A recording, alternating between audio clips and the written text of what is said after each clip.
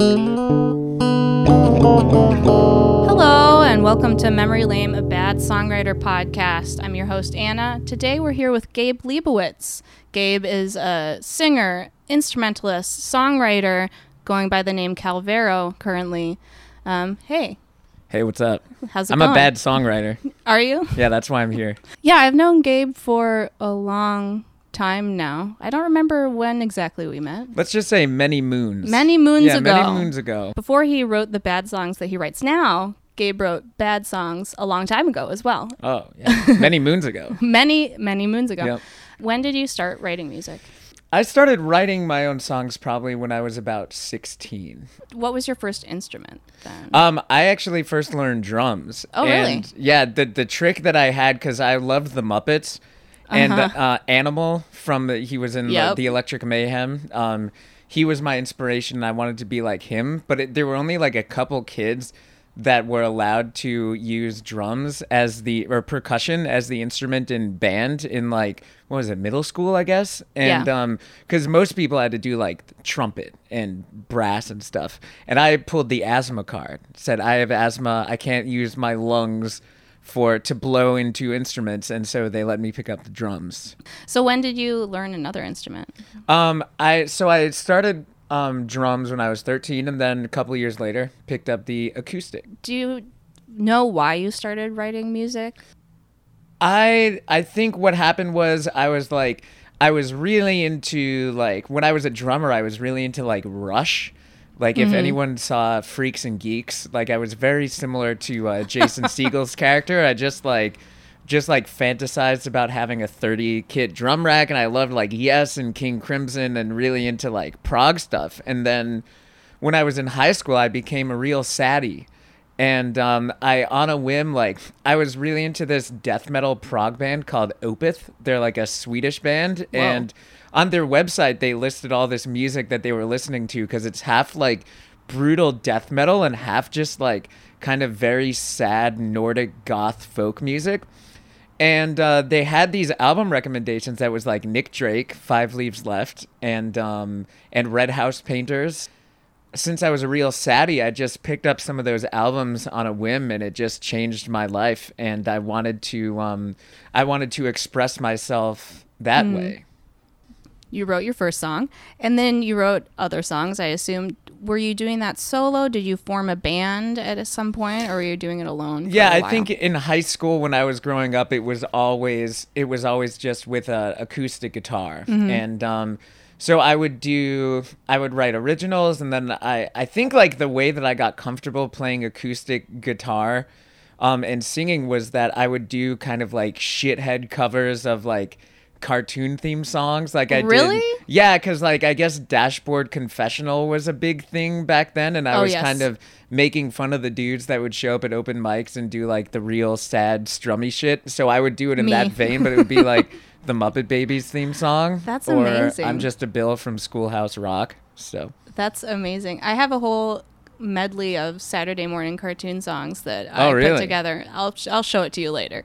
Okay. It was pretty fun. What were some of the theme songs? Oh, I mean, do you remember? The Pokemon theme song, certainly. Pinky and the Brain was in there. Animaniacs was in there. A bunch of them. Sweet. Oh, Pepper Ann. That's a good one. Very nice. Mm-hmm. You had a band called Dastardly. Yes. For a while. Do you want to talk a little bit about how that came together and when that came together?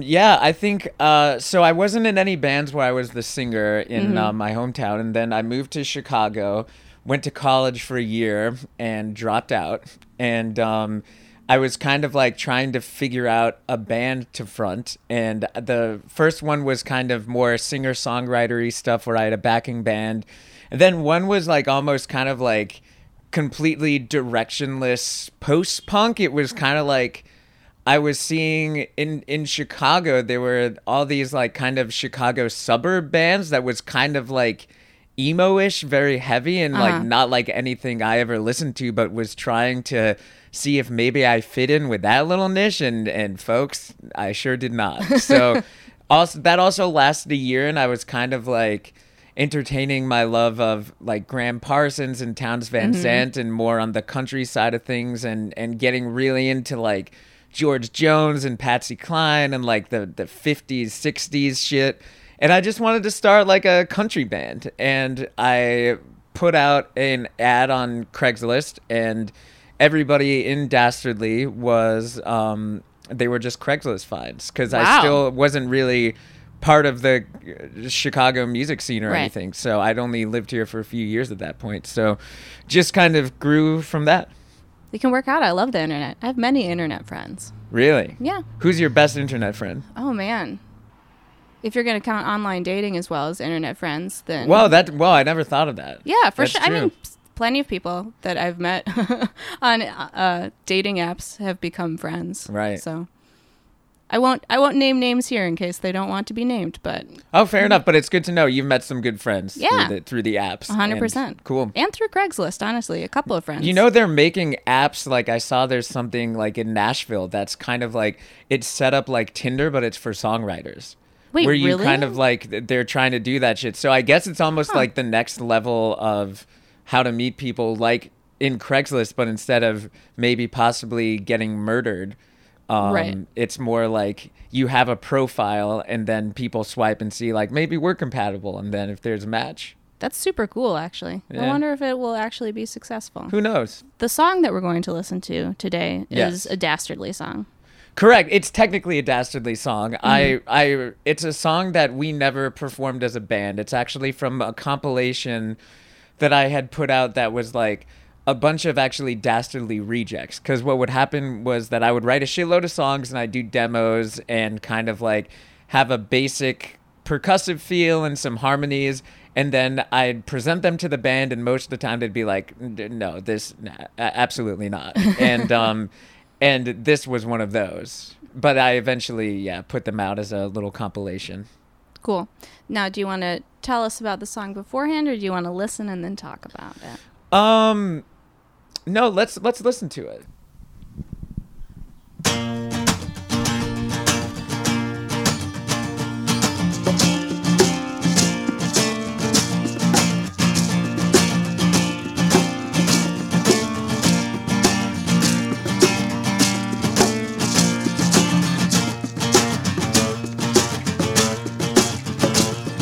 Politically active Steven is outside City Hall every day. At least when it's warm outside, he's outside City Hall every day. When it's cold outside, politically active Steven is not as radical. Politically active Steven's not as politically active when it's cold.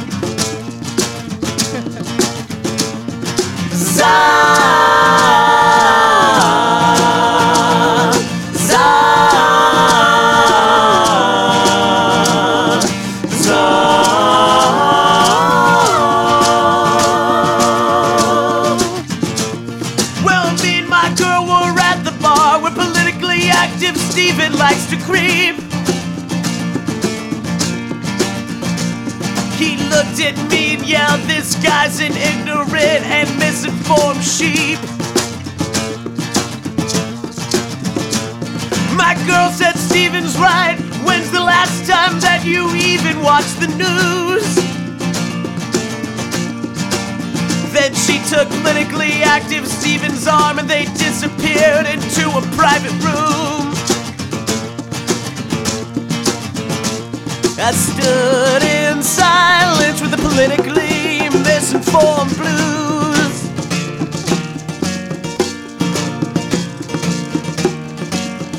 Wah, wah, wah, wah. Wah, wah.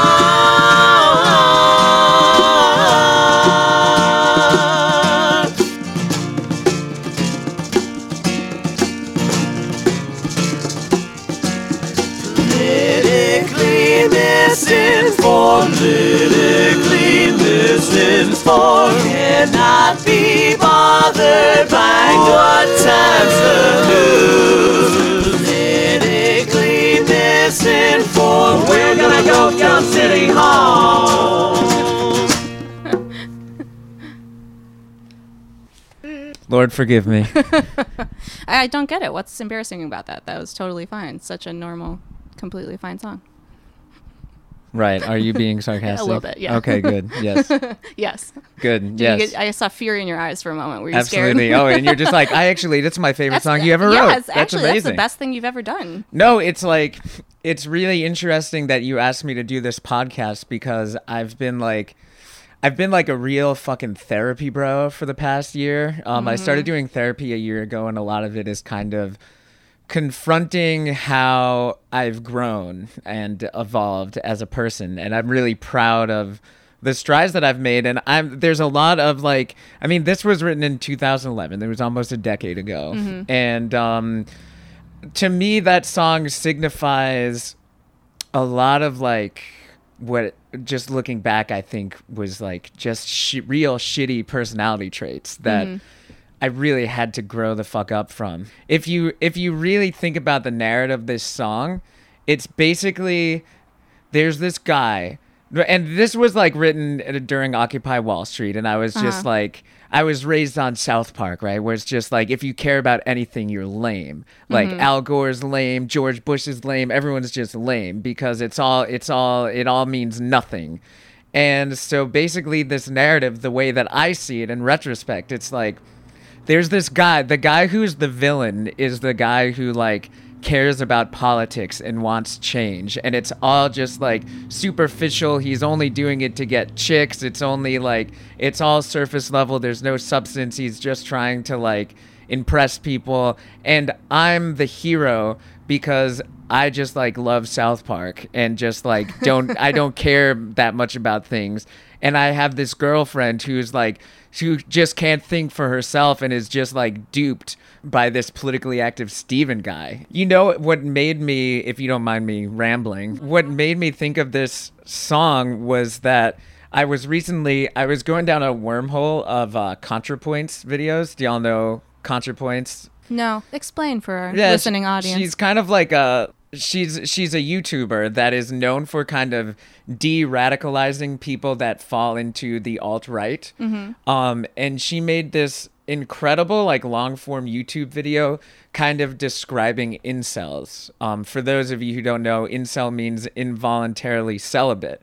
And basically the way that incels see the world is that there are two kind of people. There's incels and there's chads. And incels are people who are doomed to never have sex, and they're doomed to never have like a relationship. And there's chads that women are so stupid that they just like will only have sex with these chads. And it's, for them, it's all based on skull shapes and skull sizes. And these people, like, it's all on 4chan and 8chan where they get radicalized into convincing themselves that they are just doomed to never have sex and for women to never like them just because of the size of their skull that they were born with. I did not know about the skull size thing. It's fucking crazy. And so, you know, I was never like on the 4chan message boards or anything, but I was somebody who was kind of brought up thinking that like Woody Allen was the fucking canon and thinking that Louis C.K. like had it figured out. And these are all guys that it's like they present themselves as just like very sweet, sensitive dudes who like women always just push aside for some sort of like douchebag. And I saw myself as that too. I mean, I know that I'm super overanalyzing the song, but to me, just like looking back at the narrative, like that's an example of that. So as someone who now like, first of all, has worked through a lot of that, and part of that is confronting how I saw the world for a good deal of time as a young adult. Now I'm just like, I fucking love Bernie Sanders, and I'm almost like a commie, and I listen, I'm like obsessed with the news and kind of like leftist strategies and everything. And like, of course you have to care about the world. If you don't care, then like it's just, then you give way to fascism and authoritarianism, right, who just will take over if you just don't care about anything. It's ridiculous. That's why, to me, like, that's, of all the fucking shitty songs I've written, that is that to me is just bad. Yeah. Real bad. Yeah, I understand that. I'm pretty sure if I dig back far enough in my songs too, I have some ones that are lyrically embarrassing in similar ways. Yeah, how so? I read the lyrics and I'm like, this is just a very different way of thinking about life Right. than I know now. Just like speaks to a naivete or just a really different viewpoint on the world, which can be hard to look back at, but it's also nice because sometimes I'm like, oh man, do people ever really change, and have I really changed fundamentally as a person? And then I look back at some of my old writing and things I created and I'm like, oh, I have, like, oh, there's growth happening here. It's good to see your growth. And Absolutely. another thing too is that I feel like people don't talk about this stuff that much, but I know that like when I was a younger artist, I was always just like, I felt like I needed to be like this big popular like national worldwide touring artist, but like when I was like 23 and if I wasn't like big when I was 25, then it was just like a big failure and stuff. And now that I've kind of learned how to slow down, and I'm almost 32, and just like I've co-written some songs for bigger artists, but as an artist, I'm pretty much unknown. And looking back at kind of who I was and how I presented myself in my lyrics, it's kind of like, thank fucking God. Thank fucking God that's not how I like came to the world. So if you have the chance to just like become an adult and make mistakes and learn from them and evolve before you're in the public eye, then maybe that's a fucking blessing for some people. Yeah, I think about that a lot. I think about, some of the very young recording artists now who are popular in the music they're putting out, and I wonder, like, 10 years down the road, are they going to feel really embarrassed by that, you know? I was just talking, I think last night, with somebody about how glad I was that YouTube wasn't a thing when I was, like, in middle school, because the shit that I would have put on YouTube in middle school, because I would have done it, it would have been very bad. Yep. And it would have been there on the internet, and I would have lost the password and it would still be there. So I'm very grateful. In terms of your songwriting process, I know you were talking about, like, in Dastardly, you would bring a lot of demos and see what worked for it. How do you think, like, it's changed for you now? Oh, it's changed an insane amount. And so for those of you that don't know, Dastardly was a band that we were pretty active from 2010 to 2012. And then we took a couple years off and made an album, and then we put the album out in 2015, and then we broke up. In that time in between us being active and making this album, I was learning how to write pop music. My friend, his name's David Singer Vine.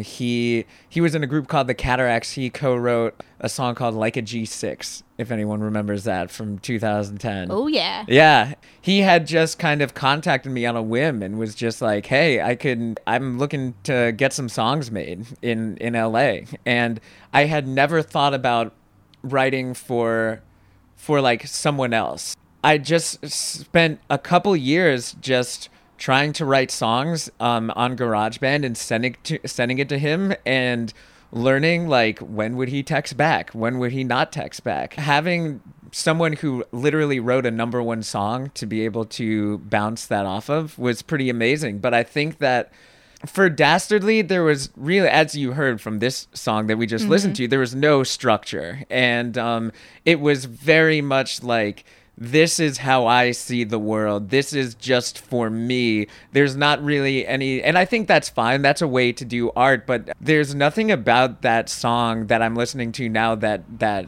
sounds inviting to a listener, unless they're a fucking incel that like loves South Park. And I think that with pop music, first of all, like, having the structure of, like, this is how a pop song goes. You have a verse, you have a pre-chorus, you have a chorus. If you go into, like, Max Martin and the Swedish people, they have, like, literal song math about, like, rhythm and note relationships. That's, like, that can be helpful. But it was more just writing something that, like, was true to myself and had a heart to it, but that anybody could sing, or that someone who wasn't me could sing. And learning how to do that, and like removing my ego and my need to like put my specific brain into people's faces for everything, kind of just taught me how to be a better writer, in my opinion, in general.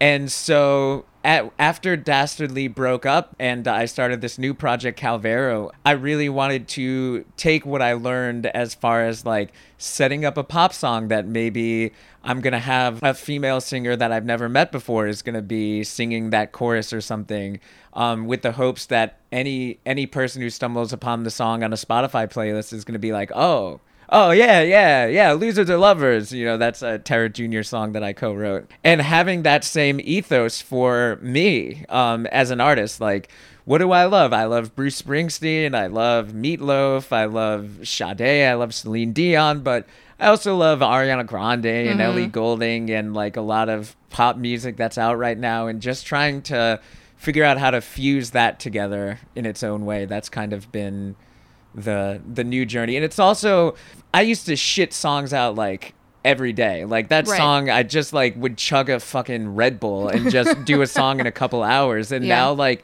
I really take my fucking time writing a song. I'll sometimes stretch it out for a month or so where I just like have the chords. I'll get the chords going. I'll have like a little loop. I have my guitar. I have a piano, and I'm really just like sculpting the melody and really putting a lot of care into the melody and just like treating every note and every word just like with a lot of care, because with pop music every word counts. And it just takes longer. And I take a lot more pride in it. That sounds fucking great. Cool. So I know you're mentioning artists that you like and like to listen to, but who are some of your inspirations right now, this moment today? Some songs you've been listening to, albums, artists that you're really loving currently? Yeah, I mean, I've been kind of obsessed with... I'm a big Charli XCX fan. I think that she has such a cool trajectory because she can write the fuck out of a pop song for anybody. But her own path as an artist has been just like really, really weird. Like she works with Sophie and the PC Music crew and does like really abrasive kind of deconstructed pop music, and it feels like it is just completely her world that she is guiding. And it feels like very alien, but also just like incredibly emotional and vulnerable, and I just love that shit. So I love the Pop 2 album, and then her new one, Charli. What else? I've been listening to the Angel Olsen a bunch. I know, like, it's like saying I love Big Thief. We all love Big Thief. We all love Angel. We all read the blogs, but her new album is just like so giving. It is so large, and it is kind of like you're just walking through her mind as she is healing from this relationship and trying to decide whether or not she's going to move forward. And it's just, I've been listening to it a bunch. I'm gonna keep listening to it. I've never heard anything that quite fuses. It's just like, it's very grandiose, and she has such a dramatic voice, but the vibe is, it reminds me a lot of like Nick Drake, 5 Leaves Left, and it's it kind of has this really amazing fusion of introspective and what's the opposite of introspective? Outrospective? Yeah, sure. Yeah, I didn't go to college. It's okay. So I like that. Other than that, like, I've been fucking listening to a lot of Sixpence None the Richer. Great. And like Paula Cole and shit. That's just kind of been doing the trick for me. Just like 1999, Natalie Imbruglia. That's kind of like, it's what I've been into. Sounds great. Yeah. Well, thank you so much for being on the podcast. Thank you for having me. Again, Calvero. Calvero is the name. You can find Calvero's music on Spotify and all the streaming services, I assume. And I'm on Instagram, Calvero_sings. Perfect. And Twitter, yes? Oh, I'm on Twitter. Great. Yeah. Well, go on and give him a follow. And thanks for listening. Bye.